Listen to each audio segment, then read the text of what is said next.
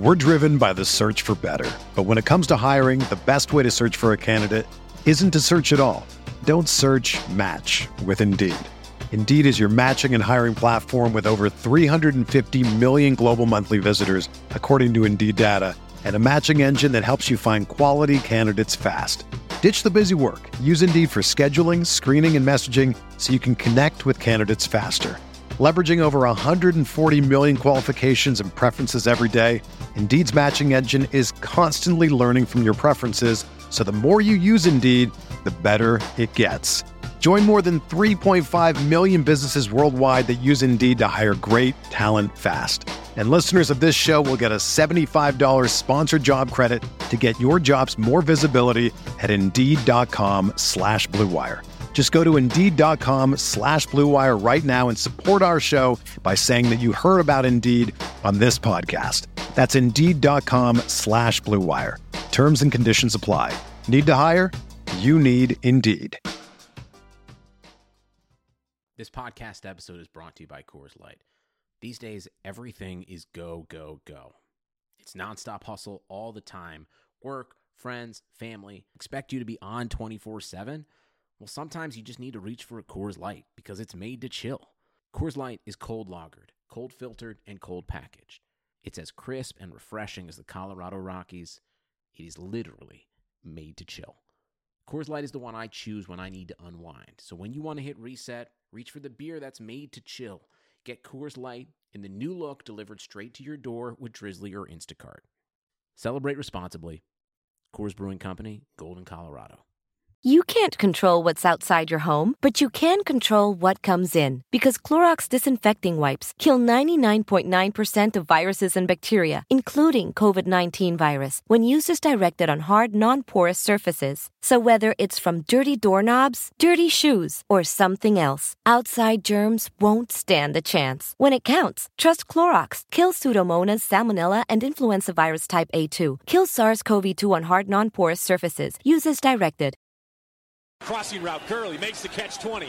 First down, he hurdles. Far side of the field, stays on his feet. Inside the 10, Todd Gurley making his case for MVP. He throws back shoulder. Higbee reaches out and makes an incredible catch for a first down. Off his back foot, he throws to the end zone. Cooper Kupp leaping to make the catch. Out of bounds, he has it for 6. He's got a knee-high snap, looking left. Now over the middle. He pump fakes. He rolls to his right with Connor Barwin pursuing. He knocks him down. The ball is thrown up in the air and batted away. Incomplete. The Rams defense clinches it. Goff will come on the field for victory formation. The Rams sideline across the field from us erupts in celebration. And so the playoffs are coming back to L.A. this January at the Coliseum. We, not me, versus the NFC. And for the first time since 2003, the Rams are NFC West champions. Welcome to Rams Talk Radio. It's our first podcast of July. It's a special one for us for many reasons, and not all of those reasons are for football. Before we get there, folks, iTunes. We could really use that 5-star review. It helps us. We really are not in a place where we're trying to ask you for money. We seriously, Steve, do we ever ask these people for money? No, we don't ask anyone for money. We don't even ask them to give me money. Yeah. And by that, that's Steve Ribeiro, little Stevie on the podcast with us today. Stitcher, SoundCloud, iHeartRadio, Google Play. We don't ask for money, but if you support us, this helps us get sponsors. Okay, we're doing the best we can to not have to ever ask people to donate to a GoFundMe or a Patreon or so on and so forth, because I think we can do it this way. So, folks, help us out there, please. That contest that's been going on since before Steve Ribeiro was born is still in effect for iTunes. The review there, 5-star review, enters you in the contest to get that $50 ticket to NFLshop.com. And don't forget, also, we're on IEBeatRadio.com. They air our shows on Wednesdays, Saturdays, Sundays at 10 a.m. Pacific time. Okay. Steve, how are you doing today? Doing great. It's about 400 degrees out here in New York City. The Sixers didn't get LeBron, but you guys did, so that's fun. It's been an interesting day. It's pretty crazy free agency in the other sport. So, and we do want to touch on that, by the way, because I think this does impact the game when it comes to the Rams. I really do. I think anything that goes on in LA, just the competitive nature of the market, the fact that you are out there competing for dollars, LeBron going to LA, I think does impact the Rams in various different ways. I'm serious. I mean, because if you're going to come down to choosing to purchase a Rams ticket or a Lakers ticket, because some people can't afford both. I'm just saying. And I'm sure we have a lot of Lakers fans that listen to this show. I'm just going to think we can assume that. I think we can assume that. Okay. So, but that's not the number one topic tonight. We're one episode away from completing our tour in the league series. We're not going to do that tonight. We have a special show for you instead. It's so special that we're actually going to have to knock out two of our sponsor ads first because we want to focus on that subject. The subject is former Rams safety Nolan Cromwell, who arguably, and we will argue this a little bit, I'm not sure where we stand yet. Steve doesn't know yet. Maybe he does, hasn't told me. Maybe, just maybe, he belongs in the Hall of Fame. We'll talk about that. So before we even get to the interview, let's go ahead and give some thanks to our sponsors out there in LA. You know we have a lot of history with football. Rams history of a long time coming. If you want to get a piece of that history with a personal touch, check out Jim Hawk's Hollywood's Team, Grit, Glam, the 1950s Los Angeles Rams. The book tells the story of the 1950s Rams through the lens of Jim's dad, John, who was an offensive lineman for the team in 1953 all the way in 1957. It's a great story about his son and his father team played for in an era of glamour, glitz, future Hall of Famers. Read about players like Norman Van Brocklin, Elroy Crazy Legs Hirsch, Tom Fears, Les Richter, all this in a story that spans the 1950s Los Angeles Rams. You can find Hawk's book online at HollywoodTeam.com and also on Twitter at HollywoodTeam. It's available with hardback and electronic form at Amazon, Barnes & Noble. You can also find it through other various booksellers on the web. I think eventually he told me when we talked a little recently that it'll also be on paperback at some point. Folks, it's a really good read. I'm on Steve to read this book. Steve, read the freaking book, man. I plan on it. All right. And it's worth every penny. It's just a good story. It's just a good story. Also, I'll let Steve cover this one, the Golden Ram Barbershop. Of course. That is the Golden Ram Barbershop out there at 13755 Golden West Street in Westminster, California. If you're looking for a good barbershop in the Orange County area, if you like the old barbershop experience, you've got to check out the Golden Ram. Sal Martinez opened his shop as a shrine of the Rams the day the team left for St. Louis, and he's kept the lights on ever since. He's by appointment only, so you got to give him a call, 714-894-RAMS or 714-894-7267. Use the promo code RAMSTALK. Tell him who sent you, so he knows, and he'll give you a nice discount on an already affordable haircut. The Golden Ram Barbershop is open Monday through Friday from 8 a.m. to 6 p.m. and Saturday from 7 a.m. to 4 p.m. One more time, you're going to give Kyle a call, 714-894-7267. A visit to his barbershop is worth it just for all the Rams memorabilia, but also because Sal's a great barber, and he'll love talking Rams with you. So, trust me, guys, we've gotten haircuts there. We know it's a great experience. We know you're going to have one, too. Yeah, well, I mean, I left there looking like sexual chocolate. What can I say? I'm just saying. I'm making me look good looking for a moment. Okay, folks, last week I caught up with the great Nolan Cromwell. I mentioned there are actually 3 football players who I looked up to growing up. You guys all know about my man crush on Jim Everett. He's been a frequent guest in the show. Nolan Cromwell is another one of them. As a matter of fact, he was the first football player I got a card for, like the football cards, the old Topps cards. Remember those? Of course. Did you collect them? I collected cards, yeah. Football, basketball, had a lot of baseball cards, Pokemon, Yu-Gi-Oh, you know. But, gosh.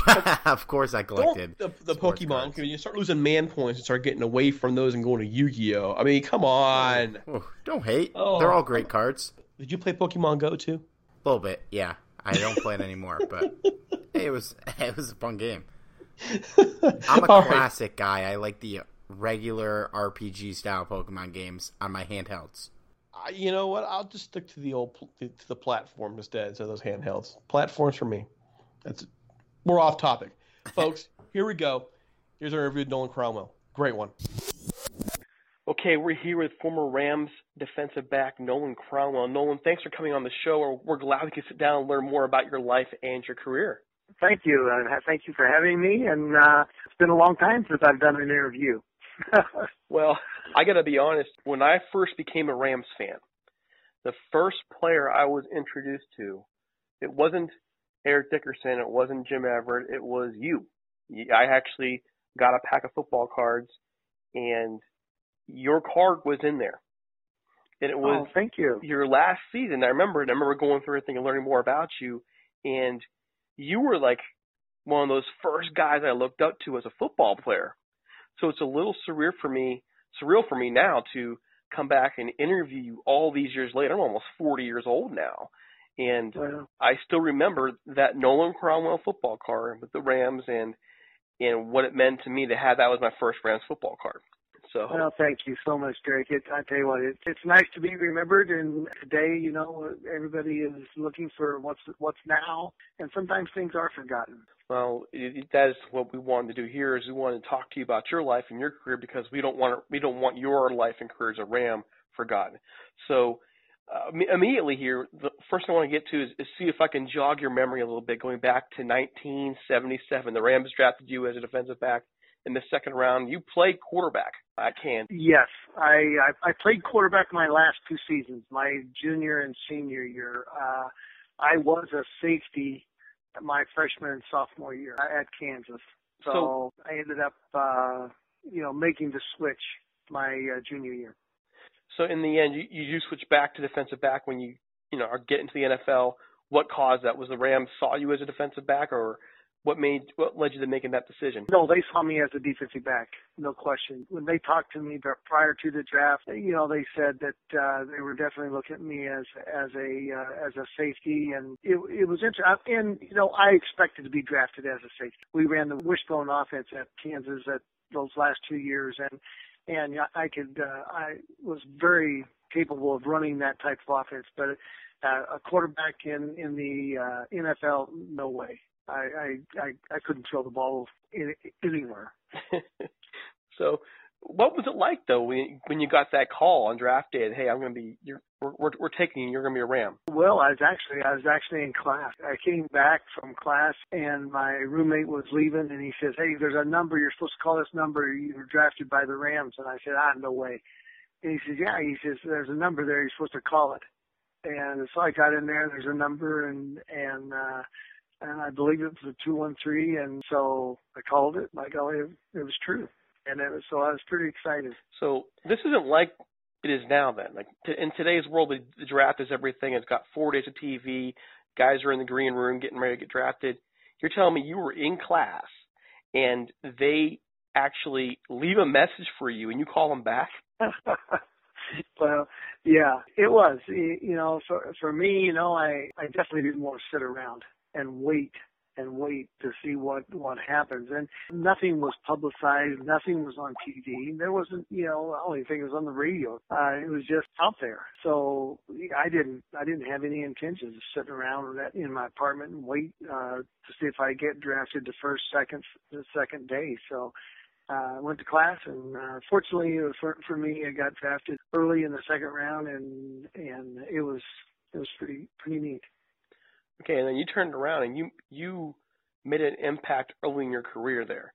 It didn't take long. But what was it like being a rookie in the 1970s? Well, you know what? The expectations of your draft choices at that time for the Rams were you didn't have to start. You didn't have to play. If you were the number 1 pick, you were the number 2 pick or 3. You didn't have to play. In fact, they told me I would play special teams my first year. I would be the nickel back my second year in the defense, and then I'd become a starter the third year. And that's exactly what happened.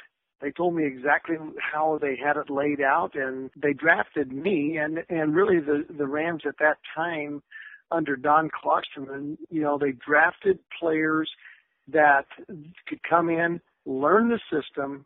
They knew they had talent, learn the system, and fit in when they wanted them to fit in. And Bob Brzezinski, as an example, was the first-round draft pick my year in 1977, and he was out of Ohio State. And they told him, you'll play special teams your first year, and you'll start your second year. And that's what happened. So it was, they had a plan. They had exactly what was going on. And there wasn't that pressure of coming in and being the starter right away and learning on the go. You learn the system and where you fit in the system, and then they put you in. So things definitely have changed a lot since then. Was that patience and that plan they showed in you, or with you and the other players for that matter, was that what helped you be ready No to question. be developed in 1979? No question. It helped me. There's so much you learn your first year out there that you know, just making the transition, how fast the game is.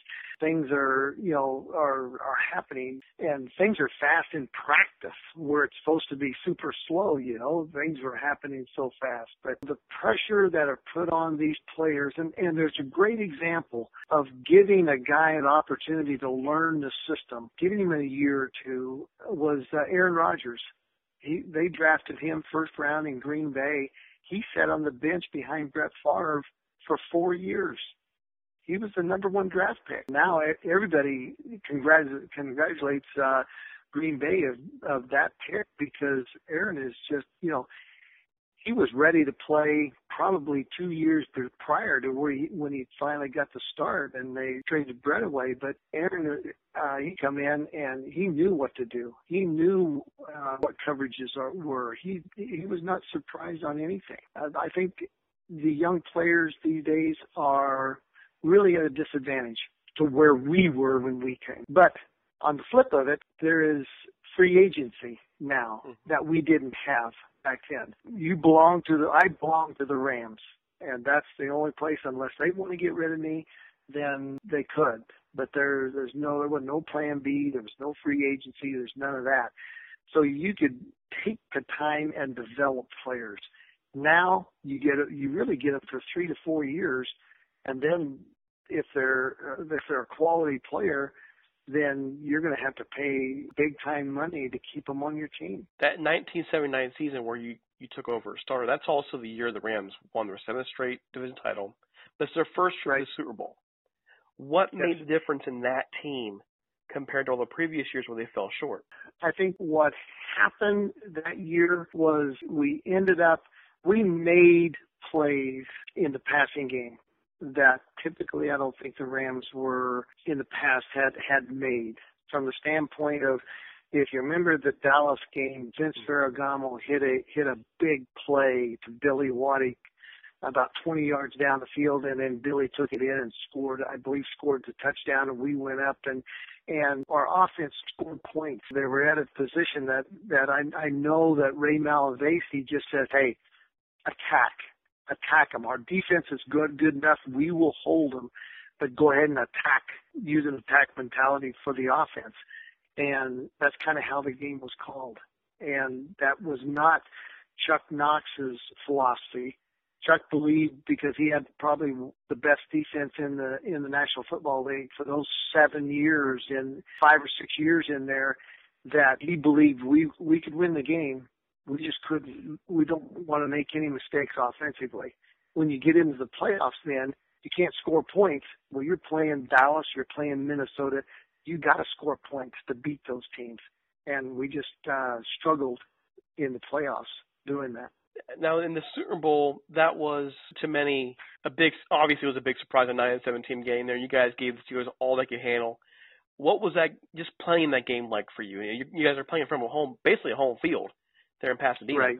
What was it like playing that game for you? Well, it was exciting because you finally, and everybody was excited. You finally make it to the Super Bowl, and that's what all the veteran players that had those 7 NFC West championships, that's what everybody had been striving for. And the exciting, but the discouraging thing is we lost the game. We made a couple big mistakes defensively. Really offensively, we had some opportunities that we really missed. When you go back and look at the film, there's big plays that were there that for some reason, we didn't find them. But we played well defensively, but when you make a mistake in that game, it costs you, no question.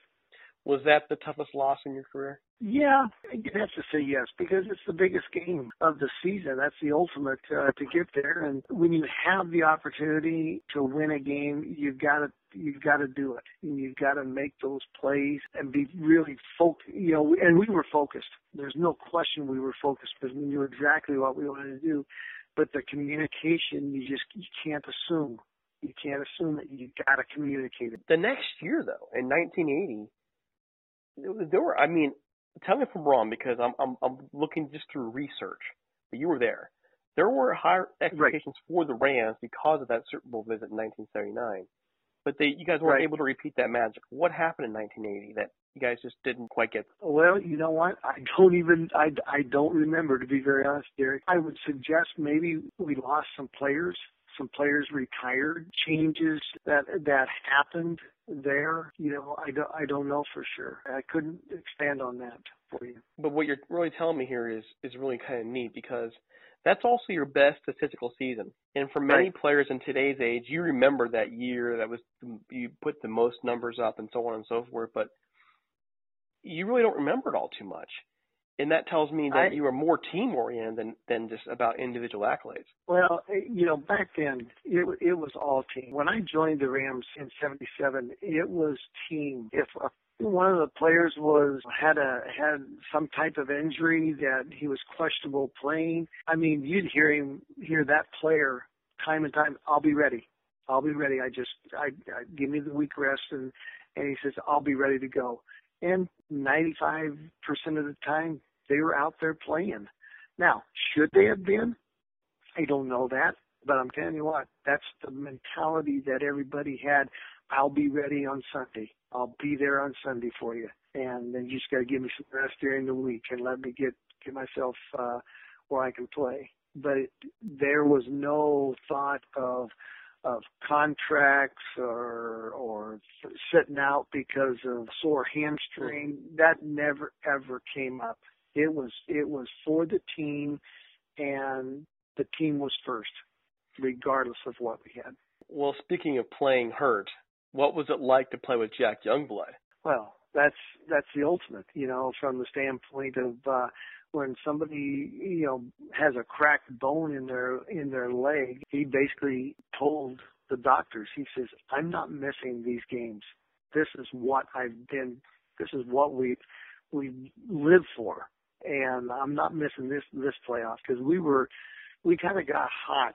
The 79 season, every one of our offensive linemen, well, there was one that did not have a surgery. All the others had surgery sometime during that year. We got the offensive line back intact. I think it was the 10th game. And then we ran off 5 straight wins and ended up winning the division. And we were on a roll, and people weren't beat up. As maybe that was one of the things that was in that 79 season is, you know, the offensive line kind of just was getting back and going again at that point in the season. Now, you ended up playing your entire career with this team. So what does it mean for you to have retired as a Ram? That's the only team you ever played for. It makes me feel very proud of my performance, number one, because they didn't want to get rid of me. And, you know, I stayed and played my whole career there. But again, you didn't have opportunity to move. That wasn't a choice. You ended up, you hate to say stuck there, but it took away a lot of leverage from negotiating contracts, you know, because where else are you going to go? We own your rights, so there's no place you can go.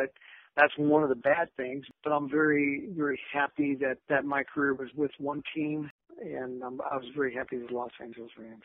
You still retired at a pretty young age, at 32. What caused you to retire at that age? Well, I had a couple knee injuries and I think just arthritis. The training that I did probably wasn't the right training. When I look back on it now, I spent a lot more time worrying about making sure my knees will make it through the rest of the next season rather than going out and getting some personal trainer type of that everybody has now, personal trainer type of guys that would get me back into where I still could run and have the flexibility and mobility that I had when I was 26, 27.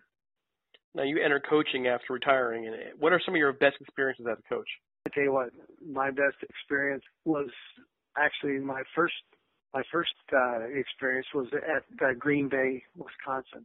I got a chance to go there with Mike Holmgren in 1992, and they were rebuilding the whole team, and I got to be a chance to be the special teams coach. And so that was huge to me. Mike took a chance on me to be the special teams coach, and I'll be very honest, I was not a very good coach my first year. Got a little bit, you're doing it yourself, and you got to learn to budget your time, and because you don't have a lot of time in practice. You got about 15 minutes for your special team period, and then you're done. So you got to make up that first 15 minutes, really make it good. So I got a chance to go there, and then Mike made me a better coach, and then I through experiences and different things become a better coach. And then we started putting things together, and Mike and Ron Wolf put together a great team that had depth, and consequently, the better depth you have, the better special teams players I get to use. So it all kind of correlates together. So you were there in the early part of Brett Favre's career. I got to ask, what was so special about Brett Favre, especially early in his career? I think just his thought of not, worrying about making a mistake. Now, Mike Holmgren, if you made a mistake, you paid for it. I mean, he made sure you didn't make it again, but Brett, it didn't faze him. He'd go out there, and if he felt this was the thing that was the right thing to do, following, Mike's instructions and everything, I mean, but if he made a mistake, he didn't worry about it. He'd come right back and do the same thing again and make that throw or make that right decision. So, they call him a gunslinger. I think a little bit of myth on that from the standpoint of he was very disciplined by how Mike called the game, and especially early in his career. He really followed the instruction of Mike, and Mike called the game for Brett to be successful. You got to actually go back later on and coach the Rams wide receivers in 2010 and 2011. What was it like to return to your old team as a coach? It was interesting, and number one, we were in St. Louis. It just didn't feel the Rams in St. Louis. No, that I'm sure glad they're back in Los Angeles right now. But it was really interesting because of the talent or the lack of talent in certain areas on the team. It just wasn't the same group or the same Ram teams that I remember. But it was consequently, we did the best we could with what talent we had, and it was tough back then. To these days, what are you doing? How do you keep yourself busy? I enjoy fishing. I do quite a bit of that, as my wife will contest. But we spend our time. I've got 2 kids, and I've got 2 grandkids that we take time to drive back up to the state of Washington where they're at and see them. And we have a daughter that lives in New Orleans right now, so we've seen her one time, and so we're traveling and basically traveling, seeing the family, and just enjoying ourselves, taking one day at a time and making the most of it. And last question, I promise. What do you want Rams fans to remember most about you and your career? I think it's the typical thing. I think you want people to respect your play. You want them to know that you give your all every time you are on the field. And I was a team player. Team was first for me. I could care less about my personal achievements. I really could. I just believe that with that type of mentality, I think you got a chance to have success regardless of the talent on the team. Okay, Nolan, thank you so much for coming on the show with us and telling us about your life and your career. It means a lot to us that you are willing to come on and just talk about it, because that's what we live for. That's what our site's all about. And again, just thank you so much. I really appreciate you. Thank you. Take care now.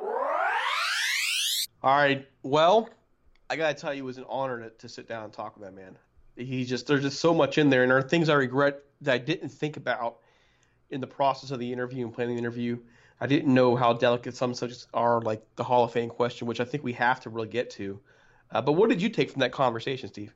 It was interesting, man. It's definitely a different era. It's interesting to hear him talk about how guys never really sat out due to injuries, which is crazy and admirable. Also, probably not safe, but it was definitely a different era. It was also pretty cool to hear him talk about the draft, how he was in class when he got drafted, which is funny because a lot of guys are already not going to class when they're entering the draft at this point. They're done. They're tapping out. They're out. They're out at the end of the season. And another thing that's crazy and pretty relevant on a day where LeBron James signed with the Lakers, how he talked about they really had no leverage at that point because there was no free agency. Teams just owned their rights. And it's just interesting to hear someone that really dealt with that talk about it in a way that, I'm sure even if he would have stayed with the Rams, I'm sure he would have liked to be able to explore options and ultimately would have probably gotten himself a little more money in that way. It was just a different time where now really the power is to the players. And football, it's less than other sports, but the players really, they hold a lot more cards than they did during Cromwell's day. One thing that stood out to me too was the fact that when I asked him how it felt to be a Ram, he mentioned he was proud of it, but it seemed like that part, the fact that he never got a chance to choose for himself, was kind of weighing in the back of his mind a little bit. Did you get that? Did that come across to you? Oh, definitely. Yeah. And as it should.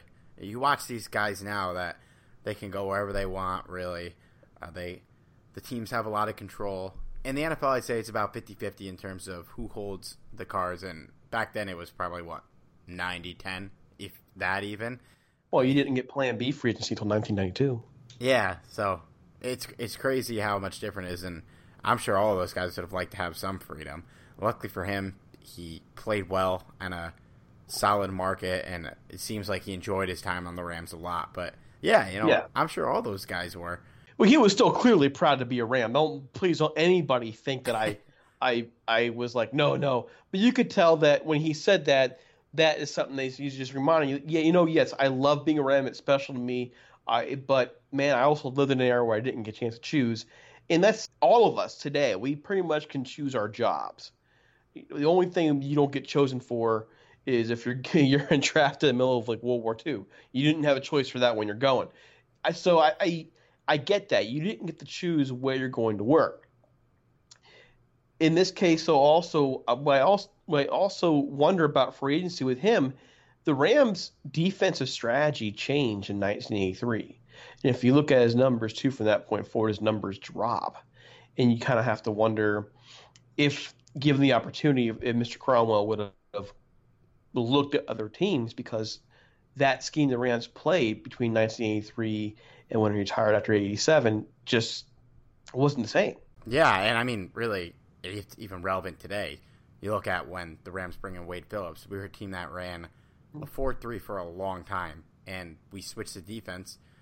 And a lot of guys aren't cut out for that defense on our roster. We need to bring in guys that can play in that type of system. And without free agency, really, it kind of ties both of their hands. The guys on the Rams are just going to be sitting on the bench where they could play well in a 4-3 for other teams. And without free agency, there's less options on the market for the Rams themselves to go and get guys that are made for that system. So free agency, I know a lot of people don't like guys that move around all the time, that you could criticize loyalty or whatever, which I don't agree with, but it's definitely beneficial to everyone in a lot of ways. Even if it makes it harder for the team to keep some guys, in the long run, it also makes it easier for them to acquire new talent. It does. I do look at the 80s, though, and wonder, okay, with the era he played in, Nolan Cromwell played the 49ers twice a year. Do the 49ers win 5 Super Bowls in the 80s with free agency? Yeah, it's an interesting question, and there's not really any way to know. There's not really any way to be able to tell outside of asking these guys themselves how much would they have moved around. Would it be like sports today where guys are talking about teaming up? Would it be like, would they want to go to bigger markets? It's really just tough to tell, and I think the 49ers probably would have been pretty set, but you never know, because guys like Jerry Rice would have gotten offered a lot of money from other teams with free agency. Guys like Joe Montana would have been the same way. It's just harder to keep teams together now, and I think that is the biggest thing. And that's, in a way, what the Patriots have done is really impressive, winning this many Super Bowls. But they've really had kind of two different eras of teams that won Super Bowls, with the only constants being Belichick and Brady. So it is tough to say. I think they would have won a couple still, but who knows if they would have been able to keep the core of that team together for so long. I think he would have won a couple. I also wonder, given how players viewed Frontier versus DeBartolo in that era, how it would have turned out as well. Would players have rather gone to the Rams or not? I'm guessing they probably would have rather gone to the 49ers. 49ers were a class organization back then. So part of me thinks, those Super Bowls in that era, I think it was, 4 in the 80s and then 1 in the 90s? Yeah. I think they probably win them all, if not win more. Just because of the way they attract. The players wanted to play for the 49ers. It wasn't like many were going to leave. They probably would have got more. It's just a thought in my mind. But then again, I'm going to go ahead and flip myself. If there's free agency, you may see a quick rise in Dallas down there. You may see a quick rise in other teams. Who knows? Who knows? It's tough to tell. It's definitely interesting what ifs, but it's really hard to say on that end. But I do want to go back, though. We're getting off topic. Mr. Cromwell, Nolan Cromwell. I got to watch him play towards the end.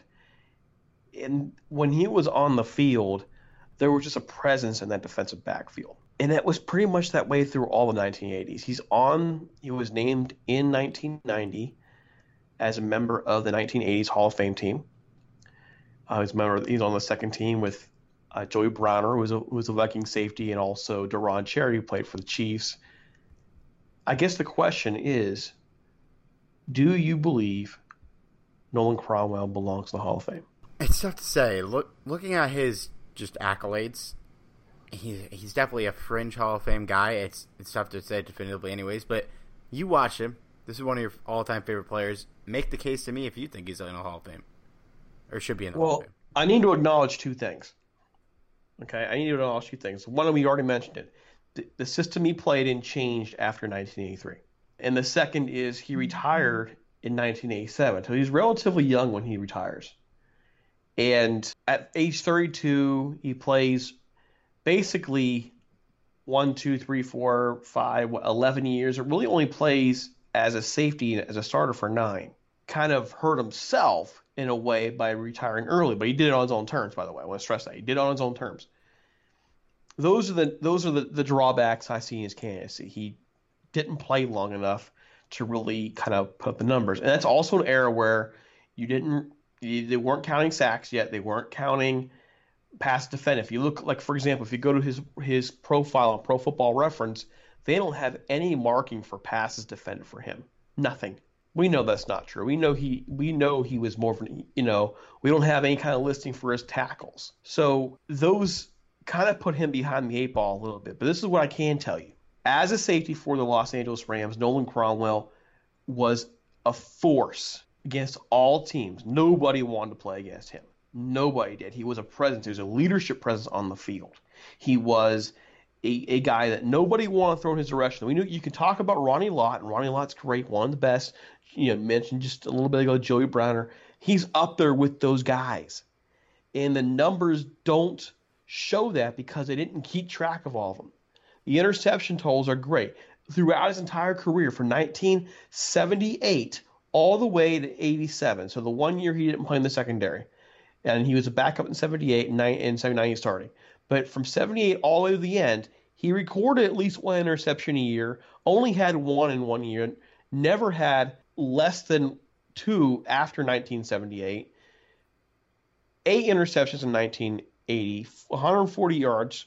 He is the Rams' all-time leader, I believe, I think at last check, in terms of interception return yardage. He had a beautiful return in 1981, 94 yards on interception return.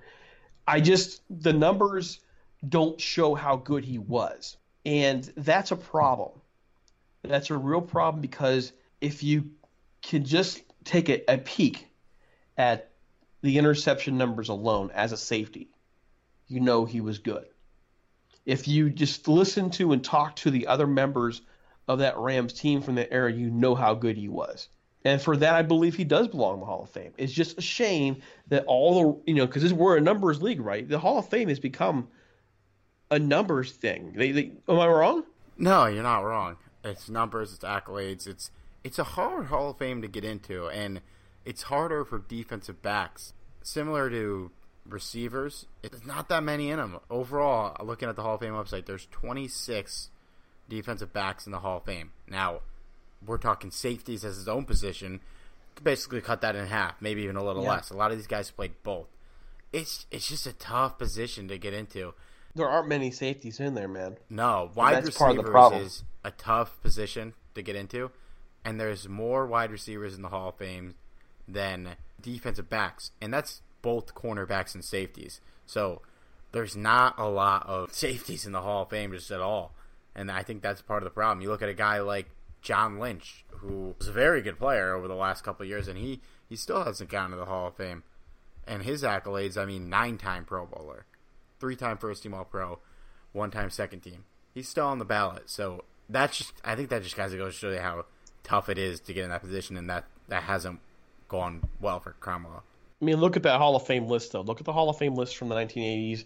I just mentioned two of the names, Joey Browner, Deron Cherry, also Kenny Easley from 81 to 87 of the Seahawks. He was very, very good. And then also Ronnie Lott. If I'm looking, tell me if I'm wrong, but I'm guessing only Ronnie Lott is in the Hall of Fame from that. Kenny Easley got inducted last year. Okay, so I'm off. Kenny Easley got in. Well, that's telling, too, that it took him that long, and his accolades are a little better than Cromwell's, but not much better. So, yeah, looking at the all-decade team, yeah, Easley and Ronnie Lott are in there, but Browner's not.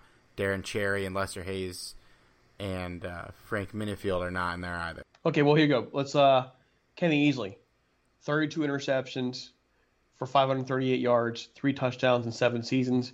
Nolan Cromwell was a starter, 8 seasons, has 37 interceptions, 671 yards, 4 touchdowns, NFL Defensive Player of the Year by the Kansas City Committee of 101 in 1980. The numbers are, I think, comparable to Easley's. He played a little bit longer. Then I go look at Deron Cherry's, and Deron Cherry with 11 years, 15 interceptions, 688 yards, nearly 1,000 tackles. By that point, I have some of his tackle numbers there. Joey Browner, 83-91 for the Vikings, 92 for the Buccaneers, 4 All-Pro selections, 3 victory consensus, 6-time Pro Bowler. So the only thing that kind of hurts Nolan here is a 4-time Pro Bowler. He was a 3-time All-Pro. And again, a lot of that comes in. Look where he's playing. Joey Browner joins the league, 83. Deron Cherry joins the league, 83. Kenny Easley's joined the league. He's in this. I'm talking about 81. 81, Kenny Easley. Ronnie Lott's in 81. So you are competing for Pro Bowl spots. Joey Browner in the NFC and Ronnie Lott in the NFC. Cherry, Cromwell, Browner, none of those guys have even been finalists. So I think that's kind of telling as to how the numbers game didn't help any of them, and that the safeties are just not having a tough time getting into the Hall of Fame. So it is tough that he's on the outside looking, and there's a good chance he stays there, but it's a tough position to get in the Hall of Fame. But does that mean he doesn't deserve it, though? I believe he does. I believe he deserves it. No, I don't think so. Like I said, I didn't watch these teams growing up. I think you're more opinionated on that. But, yeah, his numbers are there. He played on some good teams. He was an anchor on a lot of those teams. So he's definitely in the conversation. Well, I honestly believe that once Jack Youngblood retires in 1984, alongside guys like Leroy Irvin, he becomes the anchor. He becomes that guy. He was the one who was there for the Super Bowl after Youngblood's gone. You have guys come in later, Johnny Johnson. I'm struggling with words on this because it is a little personal with me. I didn't show it on the interview too much, I don't think, but it is personal because Cromwell, to me, as watching the Rams, everything after he retired, everything to me was compared to what would Cromwell do. They couldn't find the guy to replace Cromwell in the secondary the way they would have liked to have. Yeah. And that's how much he meant to that team. And to me, it doesn't surprise me that just a couple years after he retires, that team falls into oblivion, and part of it was the secondary was just awful. After Cromwell retires, Stewart retires, Johnny Johnson retires, Irvin retires. They never replaced those guys. But to me, Cromwell was the heart of all that. No offense to any of them, but Cromwell was kind of the guy who was the linchpin there at the safety position. Okay, so before we move on, and by the way, folks, I'm already working on writing a piece on that. I'm going to make the case for Nolan to get in the Hall of Fame. We kind of made it here, but I believe he should. But I also believe, if I'm fair, I'm going to believe that Browner and Cherry probably belong in there too. And it's not really right that these safeties kind of get overlooked in the name of other positions. It's kind of a bum thing to do. It's about summertime. It is summertime in SoCal. Okay, sun, hot weather, visits to the pool, and we know LeBron will be out there in the pool very soon. Okay, with his kids and family. Guess what? They're all Lakers now. They're Lakers. We'll be on that in a minute. If you're looking to remodel, resurface, or you can put in a new pool, check out Jayhawk Pool Plastering Remodeling at 4780 East Wesley Avenue, Anaheim, California. Jayhawk Pool Plastering Remodeling serves Orange County in the Southland, run by Jay Hawk, the eldest son of former Ram John Hawk. He built this business on a mantra of fantastic results and amazing customer service. So just head on over to jayhawkpools.com and take a look at the work. So you can see the quality of their finishes and the testimony provided by past customers. If you're looking to remodel, resurface, or even put a new pool, give Jayhawk a call at 714-695-0700. Again, that's 714-695-0700. You can also email them at info@jayhawkpools.com. Folks, this is a great opportunity to support our podcast and help fellow members of the Rams family. Help them out, the Ramily. If you live out in the area, give Jayhawk Pool Plastering a call. You'll be glad you did. Also, we're looking for sponsors for 2018. It's a great, inexpensive way to get your advertising, the word out there. Our numbers are growing. They've grown very, very much since September of last year, folks. It's pretty nice. If you have media get the show sent to you, email us at ramstalk1945@gmail.com or leave us a voicemail at 657-666-5453. Okay, here we go, Steve. You ready? Tonight, the Lakers signed LeBron James to a 4-year deal for, let's just call it crazy money, okay? Crazy money. And somehow he's underpaid. And somehow realistically, he's underpaid. And adding some drama to it, the Lakers just after that apparently reportedly have signed Lance Stevenson to join the team and are also in it on a couple other stars as well. McGee and Contavious Caldwell-Pope. Well, he was already there. But did they get McGee? McGee just signed. Yeah, I got NBA TV on right now. Oh, my gosh. So this team is loading up. If they're signing players like that, I'm guessing they're probably going to go all in and getting some of those guys out of there for Kawhi Leonard. Initial thoughts on this and the effect it's going to have on the sports market in general in Los Angeles? Well, anytime you have LeBron, it's huge. Now, I don't think in terms of the market, it's not going to be as big of an impact as, say, him going back to Cleveland, because that's a market that needed him. Los Angeles doesn't need LeBron, but anywhere that LeBron is, your market skyrockets. Those Laker tickets are going to be a lot more expensive. I'm sure they're already expensive.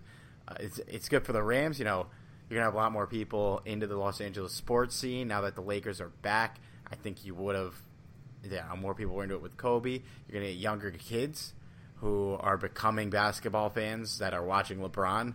If they're not going to be Cavs fans anymore, they're going to be Laker fans. Maybe they get into the whole market. Maybe they become Rams fans. Maybe they become Chargers fans too, but that's a different story.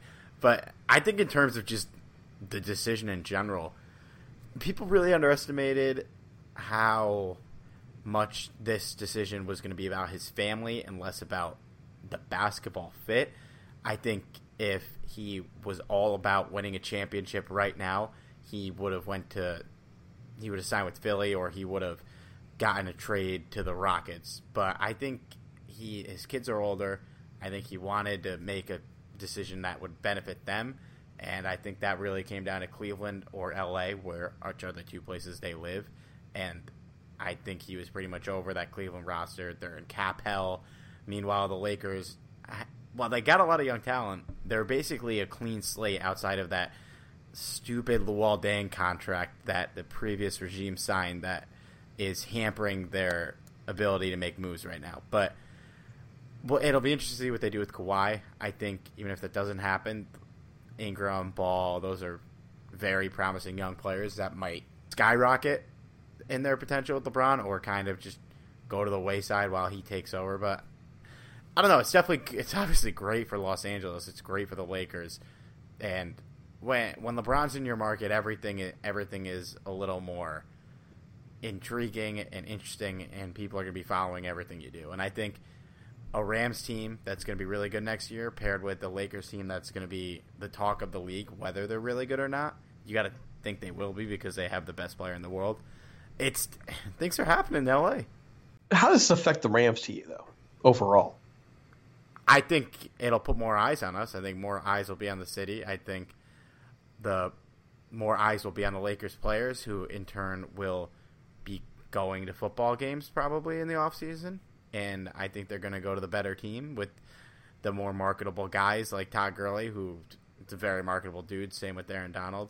I think people will want to come to LA. I think they already do. But it just in general, it's telling that the best player in the world chose to go to a team that has nobody. He's not there with another star. He didn't go there with Paul George. As far as we know, and this is ever-changing, so this could change by the time the podcast is up, there's no traction on the Kawhi Leonard front, even though he seems like he wants to be there eventually. That's good for the Rams in terms of free agency. Guys are going to want to play there. And we've seen a lot of players this offseason that have come to LA. I don't think Ndamukong Suh comes to St. Louis on a one-year deal. I just don't see that.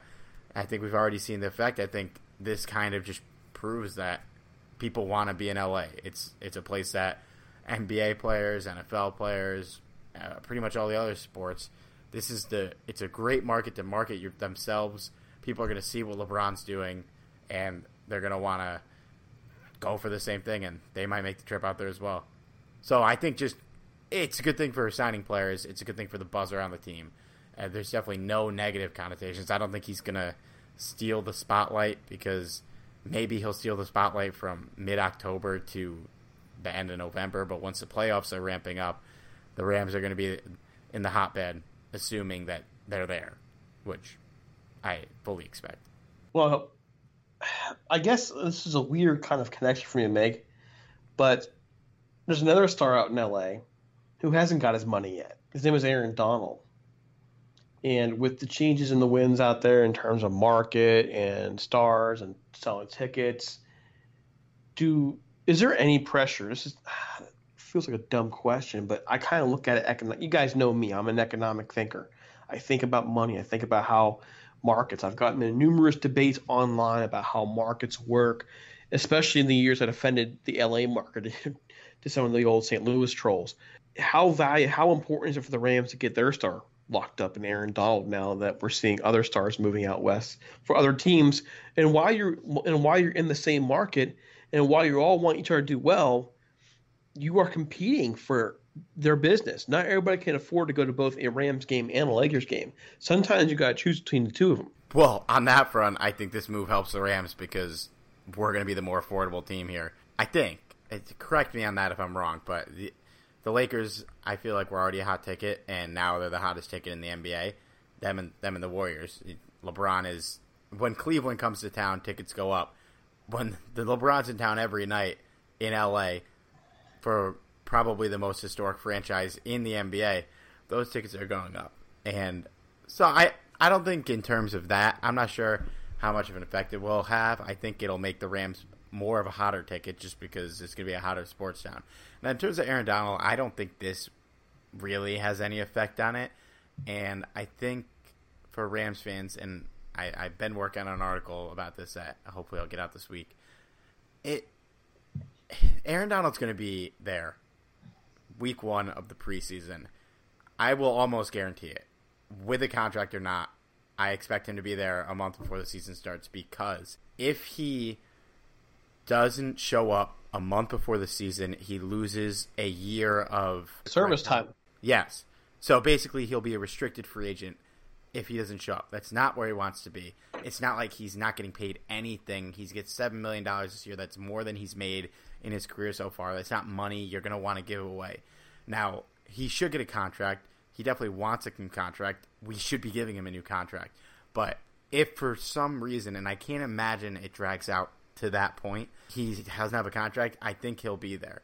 And basically what that means for the Rams is he'll be an unrestricted free agent, but they could just franchise tag him and then put an extension. There's no cap room on the team right now, and they haven't done anything to open that cap room. So it's just such a standstill. And while it seems likely that they're gonna resolve this, as they should, and as he's gonna get paid at some point, and I'm 99% sure it's gonna be by the Rams. I don't know why it hasn't happened yet, but I'm not worried that he's not gonna be there, and I don't think this puts any pressure on it. Well, there's a lot of money available next season. Not as much as there was before, but there is still a lot available. My feeling is, when it comes to Aaron Donald, and this is what drives me nuts, the media and many fans, not all fans, so guys, don't get upset with us, I promise. We're not trying to offend here. But many people are hung up on Aaron Donald. They're hung up on the idea that, why haven't they signed him yet? The Rams are messing this up.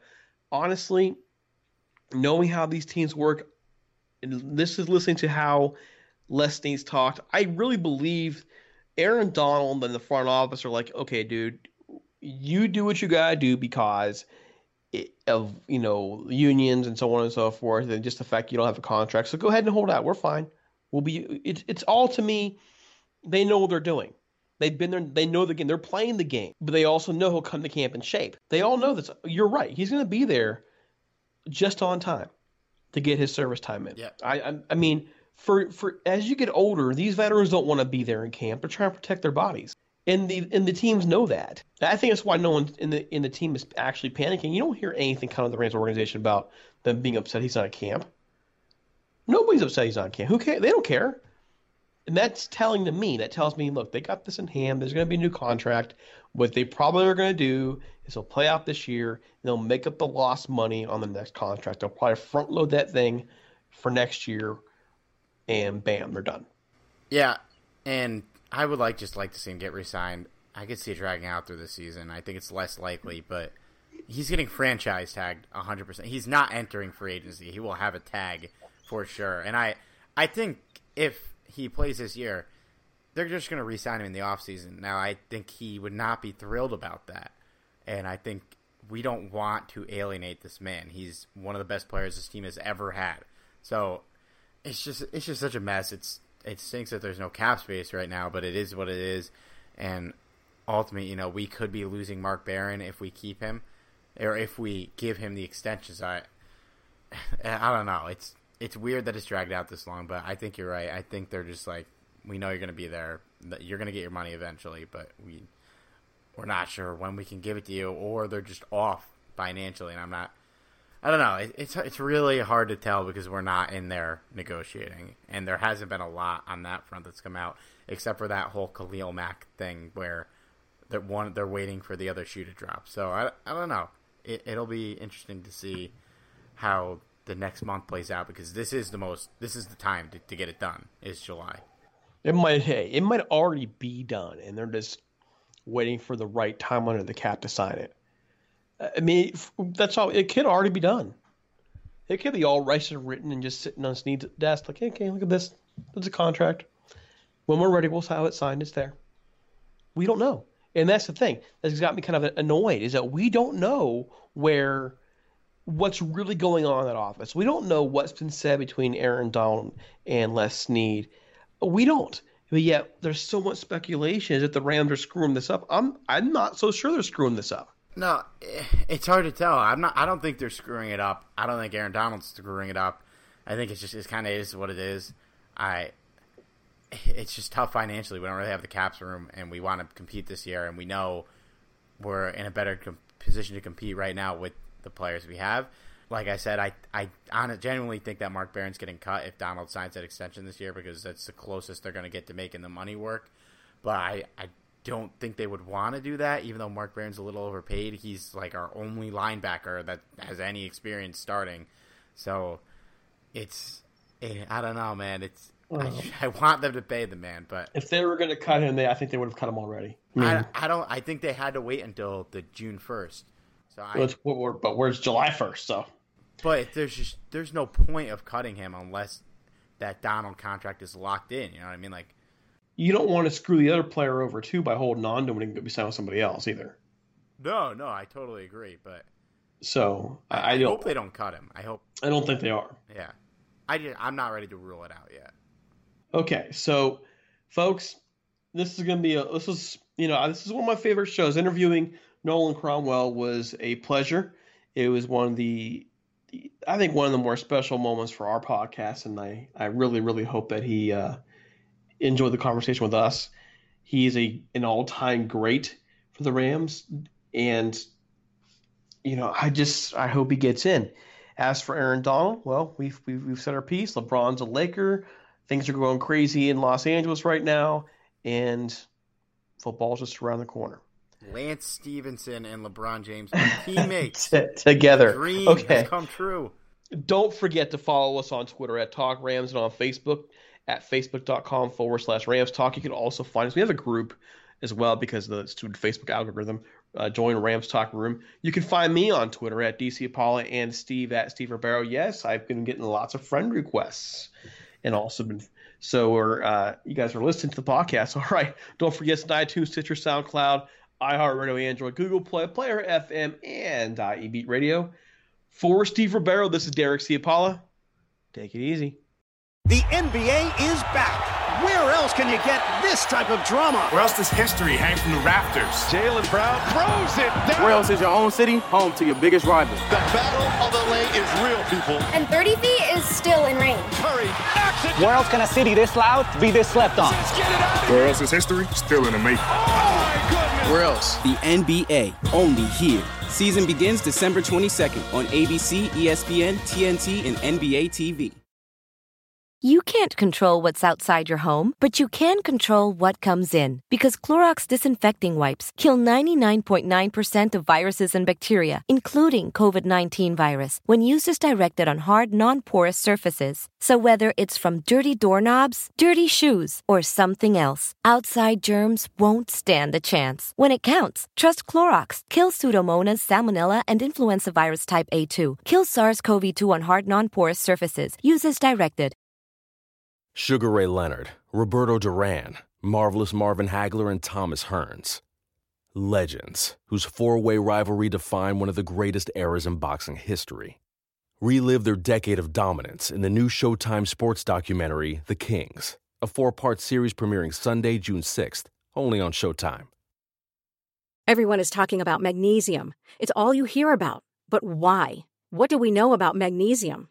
Well, magnesium is the #1 mineral that 75% of Americans are deficient in. If you are a woman over 35, magnesium will help you rediscover balance, energy, and vitality. Magnesium supports more than 300 enzymatic reactions in your body, including those involved in hormonal balance. From functional medicine doctors to mental well-being and female hormone experts, we all know that magnesium is the one mineral to improve all aspects of well-being and health. But which one?